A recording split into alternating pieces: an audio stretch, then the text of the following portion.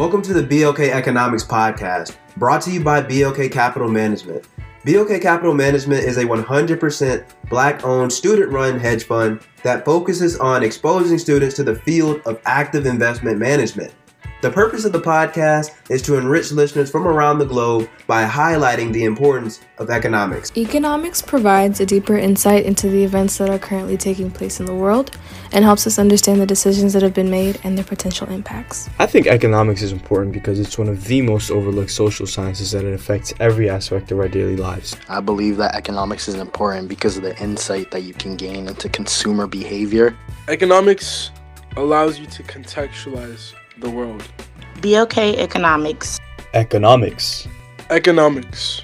Economics. Economics. Economics.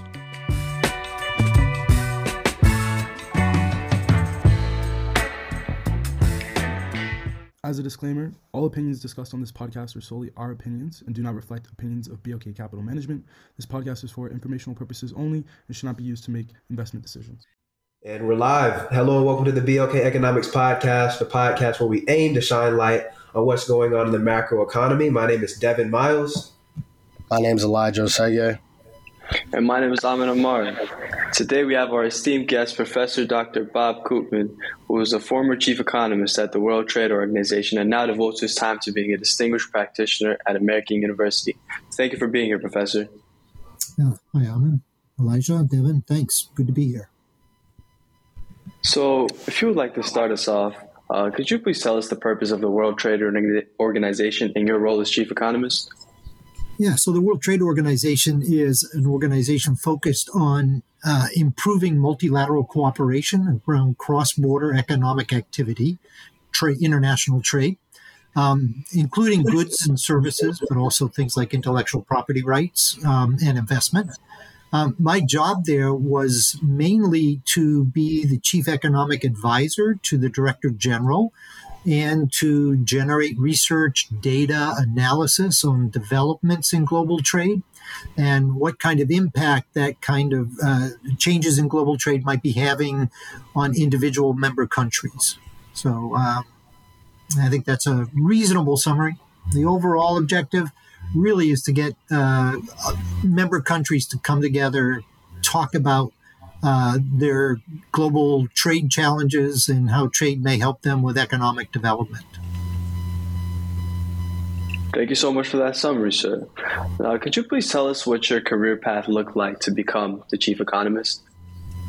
Yeah, so, as an undergraduate way back when in the late 1970s, I took a course in Soviet economic systems and comparative economic systems. And it was very enlightening for me to understand that there were different kinds of economic systems and that they performed differently.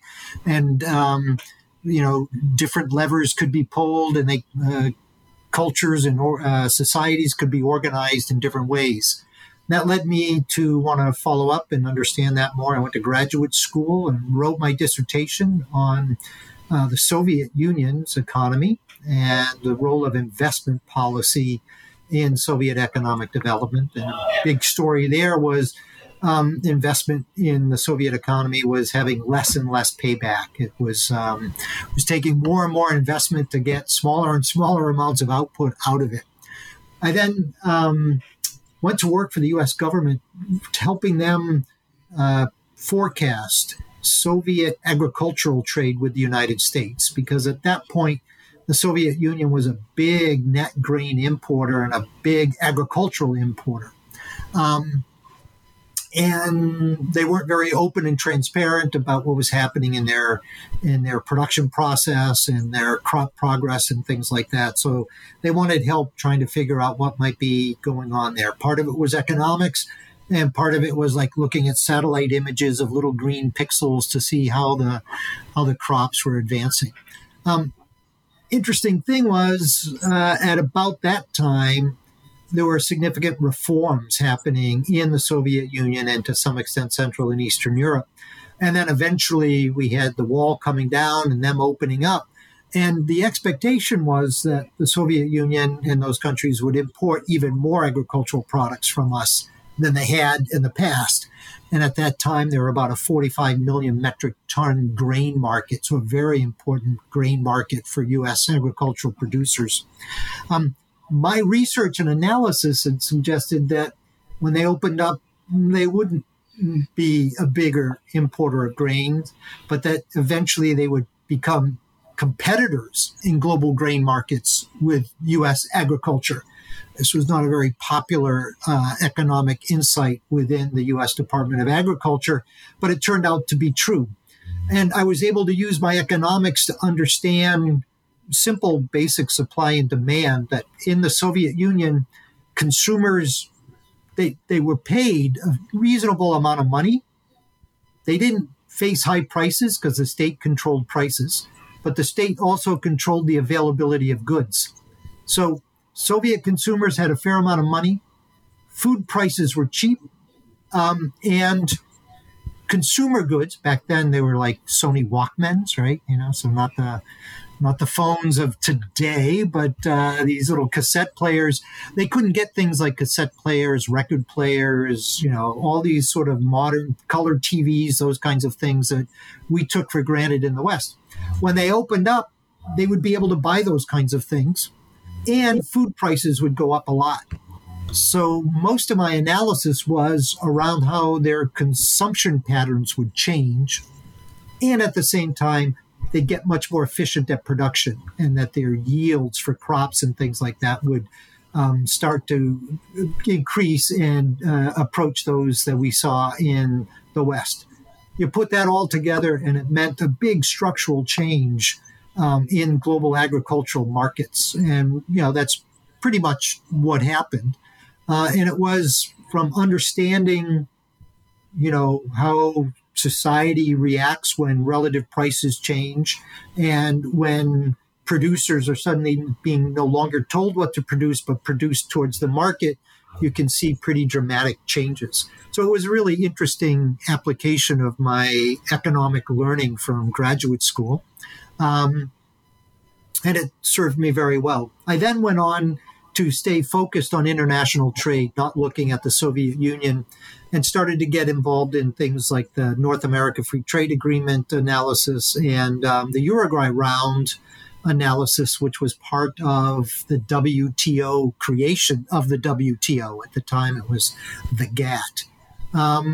Then I did some work with land-grant universities for a couple of years, helping them with their social science research and education programs, and then missed the applied policy analysis. And then I shifted to a place called the U.S. International Trade Commission, where I became chief economist there. And then I became chief operating officer, and then I went on to the W.T.O. So that's my career in a I don't know, what was it, 7 or 8 minutes. Wow, thank you so much. That was very comprehensive. We learned a lot. Now, given you gave us your background on your career, how would you say your day-to-day differed from the different roles that you described? So day-to-day, what I found was I used my economics quite a bit, but a big part of what I needed to apply was understanding how to operate efficiently and effectively in different bureaucracies and in different cultures, right? So each organization I worked for had sort of a different institutional culture and different rules and regulations, and people had different backgrounds. And figuring out how best to navigate those and be able to apply my technical economic skills turned out to be important. So it wasn't just sort of the technical economic skills, it was also sort of the sociological, non-technical social skills that are pretty important when you get into a job like this, figure out how to work as a team, how to, if you move into leadership, how do you engage your team and get them to contribute to leading and coming up with new ideas and pushing things forward. I had plenty of bad bosses that wanted to tell me exactly what they wanted me to do. I was more the kind of boss who was like, here's a bunch of things we need to do. What do you think you can do that's really going to help us answer these questions? And I think did better in environments where they asked, hey, here's some things we need done. What do you think you can do? Than, hey, I want this done, do it my way, or, find the highway. Hope that answered your question.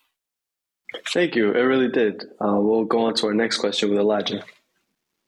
Yeah, so just a question on kind of the current economy. Given global uncertainties, like, what do you think the change in trade is going to look like? Are you predicting a slowdown? And how does that kind of trickle down to your everyday consumer? What can our listeners expect to see out of this economy in the next, 6 months? Yeah, very interesting question, Elijah. So global trade during the pandemic essentially boomed. And most people heard about supply chain disruptions, right? But many of those supply chain disruptions were at a level of trade and production and output for tradable goods. These are, commodities that are easily shipped across border that were at all-time near highs, right? If they weren't all-time highs, they were very near high. So, but people wanted even more. And that was because there was a big shift in consumption patterns. In the pandemic, you no longer could go to a musical event or to the theater or out to dinner.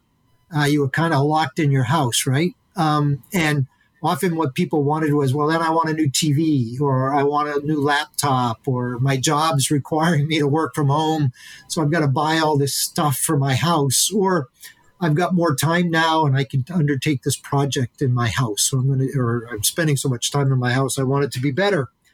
So there was this big compositional shift from the services sector, in-person services consumption, to tradable goods.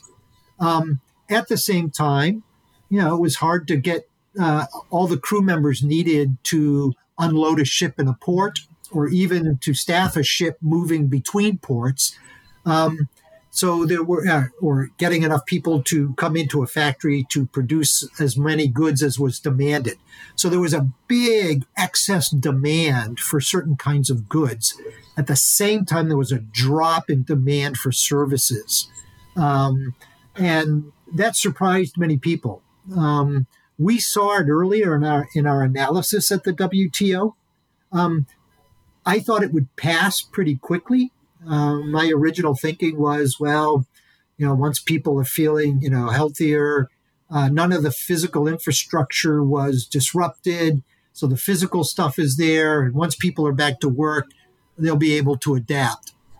But the system actually, even though all the physical infrastructure was there, couldn't swing back fully into action and meet that demand.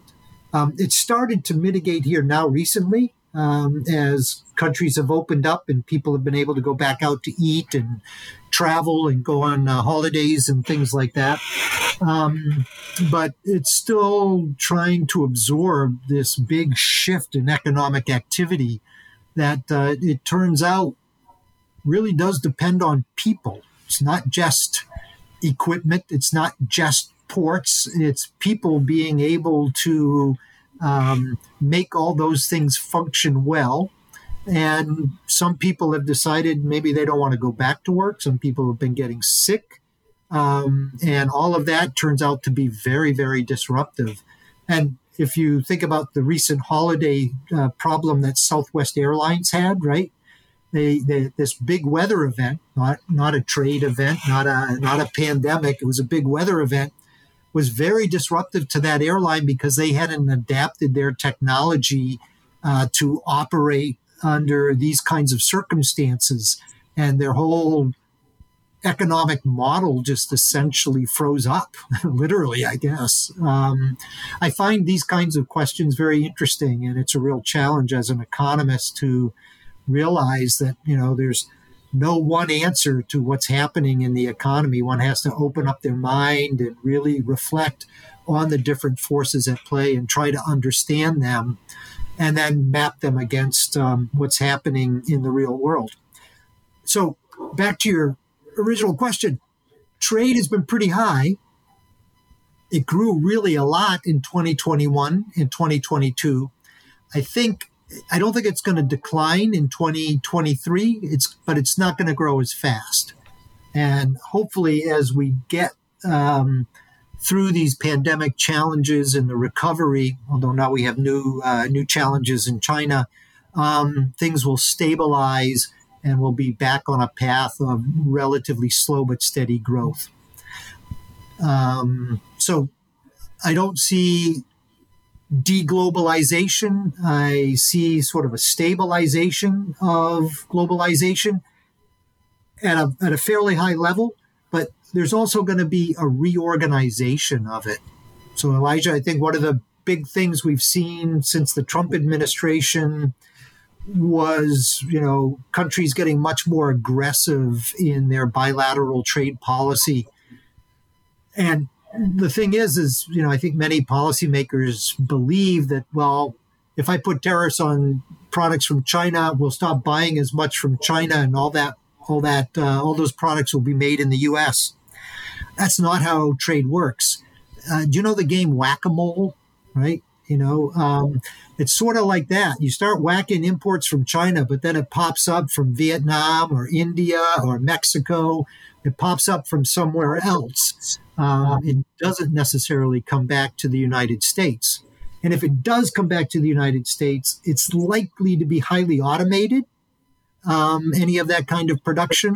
So it's going to use more machines, and it's going to require people who know how to program and use those machines rather than, somebody turning a wrench on a production line, which is what the stories were in the 1980s and early 1990s. So, the world is always changing, and it's hard to keep up with that. But some of those basic principles, I think, are valuable insights as we go forward.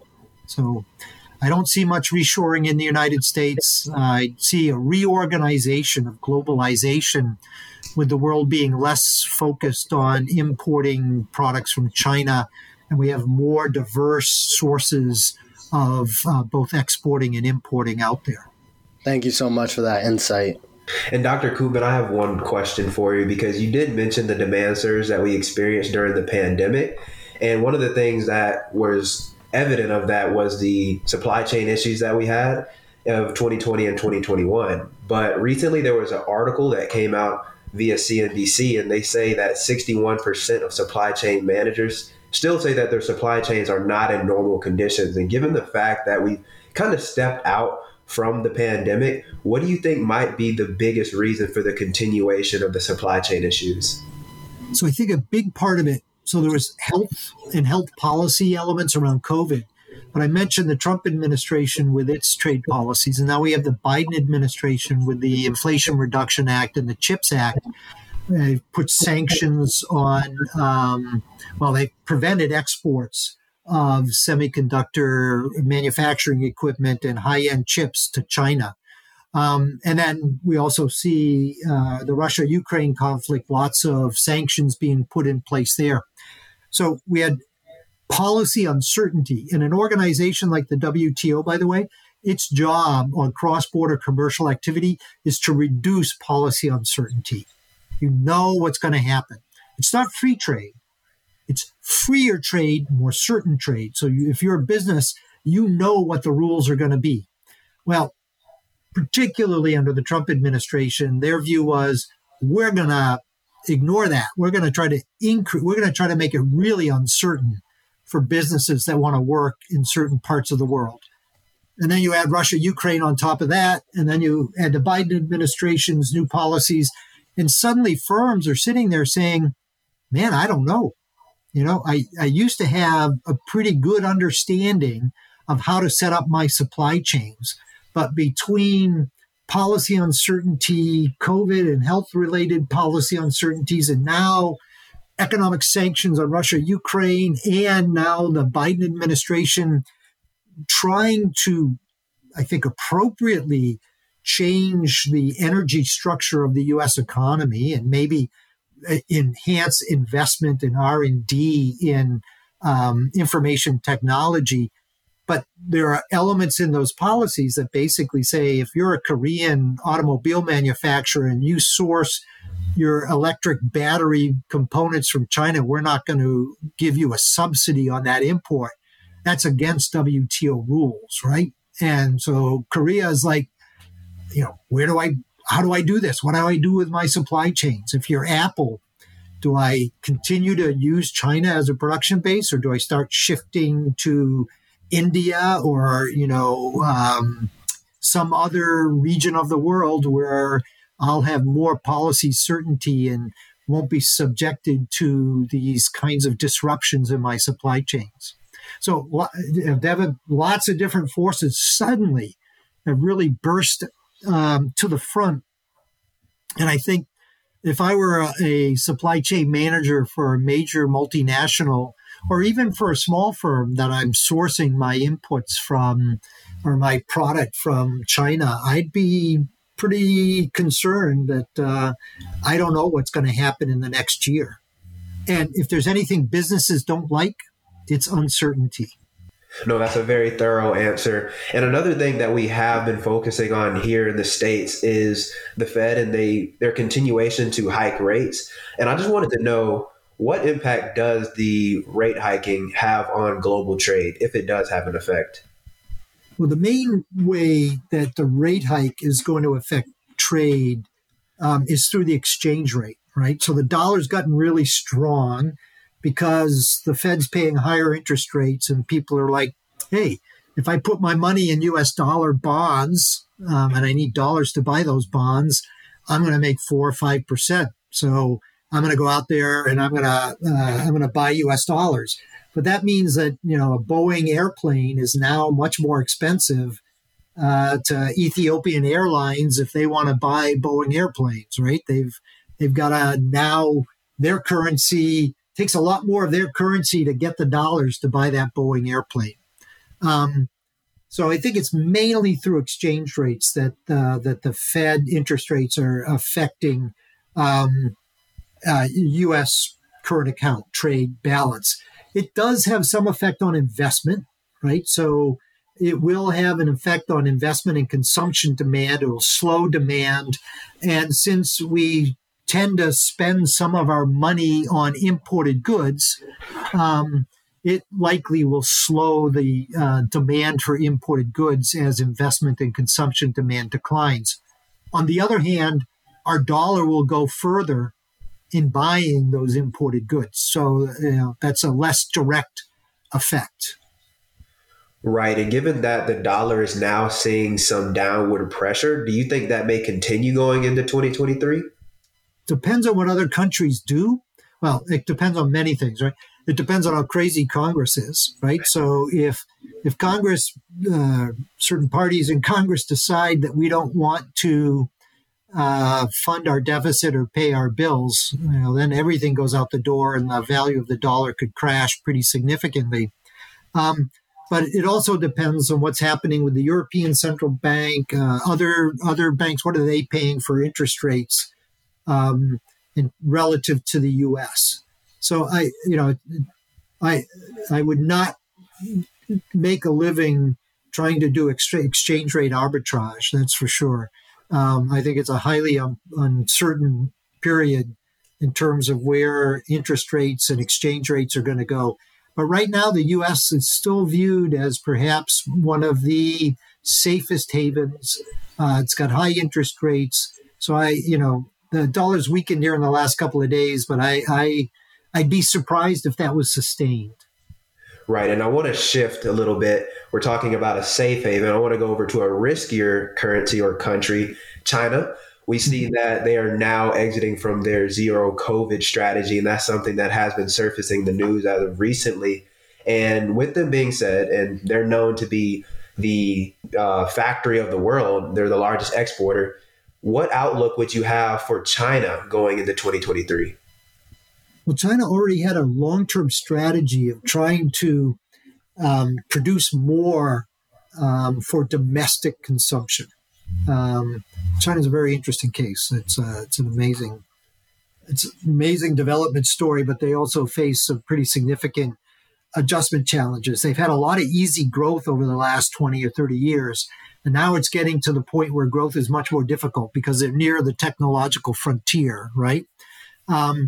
So they've got this dual circulation policy where increasingly they want to meet domestic demand through domestic production. They want to be less reliant on exports. Keeping in mind, many people think that China was an export-led growth policy approach, but really it was investment-led. So China invested a lot. They were able to use the rest of the world market to make productive use of that investment by being able to tap into demand outside of their domestic economy. But now they're approaching middle income. They want more of their domestic market served by their domestic firms. That upsets many WTO members, by the way. It's sort of like, we opened our markets to you. Now that you're getting rich, you ought to open your markets to us, right? So the big challenge for China is going to be spurring domestic household consumption. And that is not a guaranteed thing. They don't have very good safety nets. It's very expensive to send your kid to college. It's very expensive to buy a house. Medical care can be very expensive. They don't have a very good safety net. So many households keep a large amount of savings compared to the US or Europe.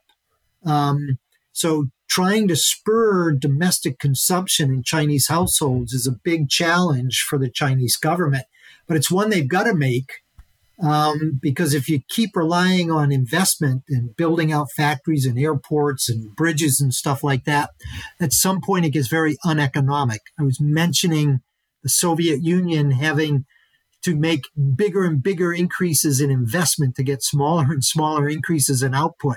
That's where China is now. So China has to somehow get their households much more involved in buying goods. And then the question is, how much of those goods that those households start buying more of, goods and services, is generated domestically versus internationally? And that's a big question that WTO members are very interested in seeing the answer to. So far, China's pretty specific. We're going to try to supply our own market. I hope I answered your question. No, you definitely did. That was a lot of information that we gathered through the last 3 to 5 questions. I hope everybody out there is taking notes, but we're going to sort of shift the conversation into something that's more digestible, some more fun questions. And I want to go over to Amin because I know you were saving one up from earlier. Yeah. Thank you so much for the conversation, Doctor. And I was just wondering, with all these professional roles and all the research that you do and all the frontiers that you're a part of, how did you decompress from this job, which is purely stressful? I am laughing about that one, Ahmed, because I think by the time I left that job, I was pretty burned out. I had an amazing experience, particularly when Ngozi arrived, right? I don't know if you know Ngozi Iweala. She's Nigerian American and was at the World Bank for many years. And she was the first African chosen to be Director General of the WTO. And she's a dynamo. And she's fantastic. And she just works all the time. And that meant I also had to work all the time. And she's older than me, but I think she has better stamina than I do because I had reached 65, which is a mandatory retirement age for the WTO. And I'd been working at the WTO for 6.5 years before she arrived. And I was pretty busy during those 6.5 years, and then she came and hit the ground running. And, it was great working with her. I think I helped her a lot. But it was time for somebody else to come in. I had 2 grandkids here in the U.S. I'd been outside of the States for 8 years, and my kids were getting older, and I wanted to kind of come back and slow down a little bit, work with students. I love students. In Geneva, I also taught at the Graduate Institute. So I was chief economist at the WTO, but I taught at the Graduate Institute 1 course a semester. And I really wanted to be able to, not deal with all the politics of the WTO, take my expertise and help next generation figure out if this was an area that they were interested in, and if so, how could I help them move forward in a career path in that direction, and then slow down and spend more time with the wife, the kids, and most importantly, the grandkids who were just here for the last few days, and it was a lot of fun. And if I was in that job, I wouldn't have been able to spend this kind of time with them. Just before this call, I was talking to my replacement at the W.T.O. It takes up the post on the 4th. And, his name is Ralph Ossa. He's a professor at the University of Zurich. He's really, really brilliant guy. And, somebody fresh coming in, ready to hit the ground running, taking that organization forward, I think is the right thing. And me shifting into a little bit different mode, still intellectually interested in these things, but I'm no longer on point for having the answer in 30 seconds. So slowing down a bit. Yeah, no, that sounds great. It sounds like it was a smooth transition, and I'm happy that you get to do things that you enjoy now.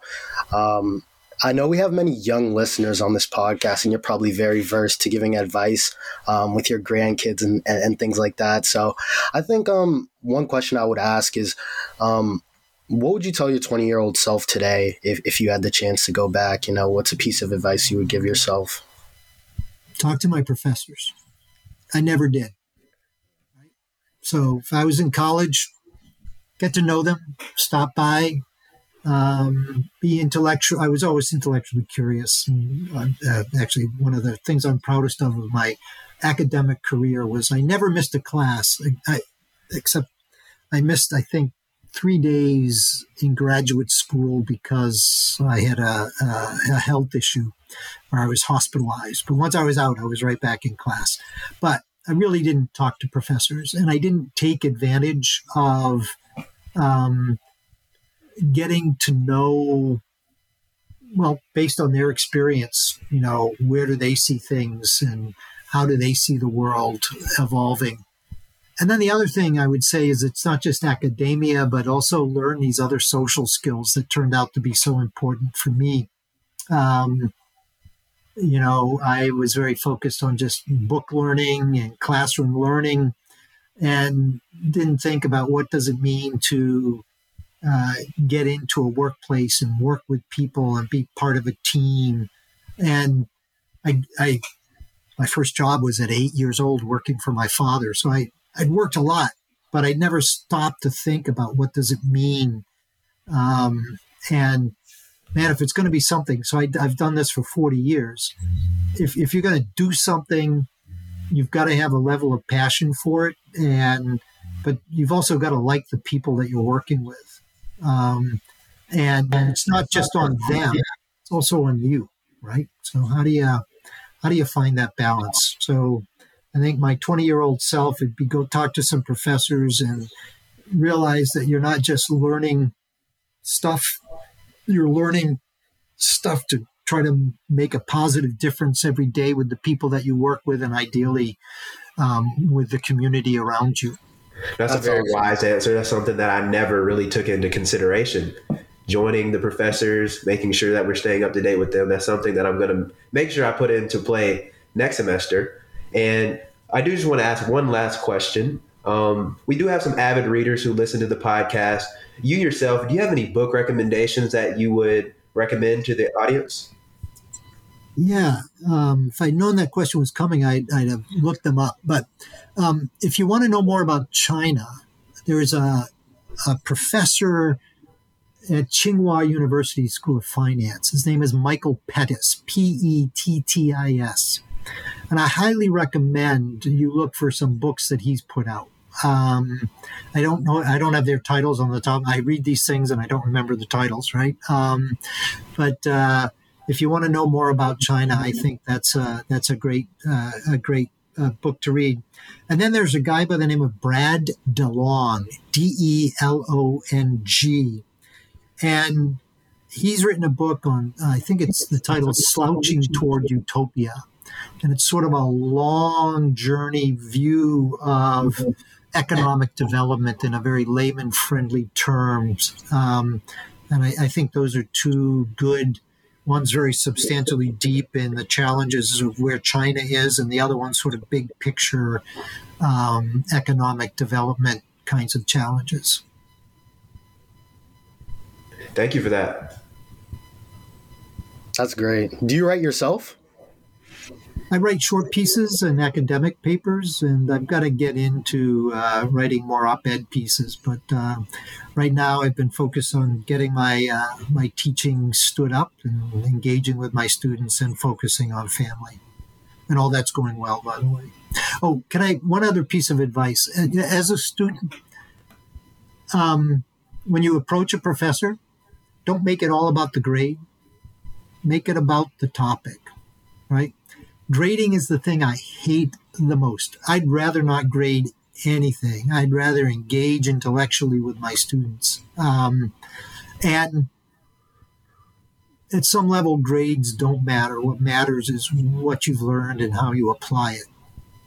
That being said, you got to get good enough grades to be able to go forward, right? But if you're just focused on the grade, I think you might be missing out on some of the more valuable stuff in the class.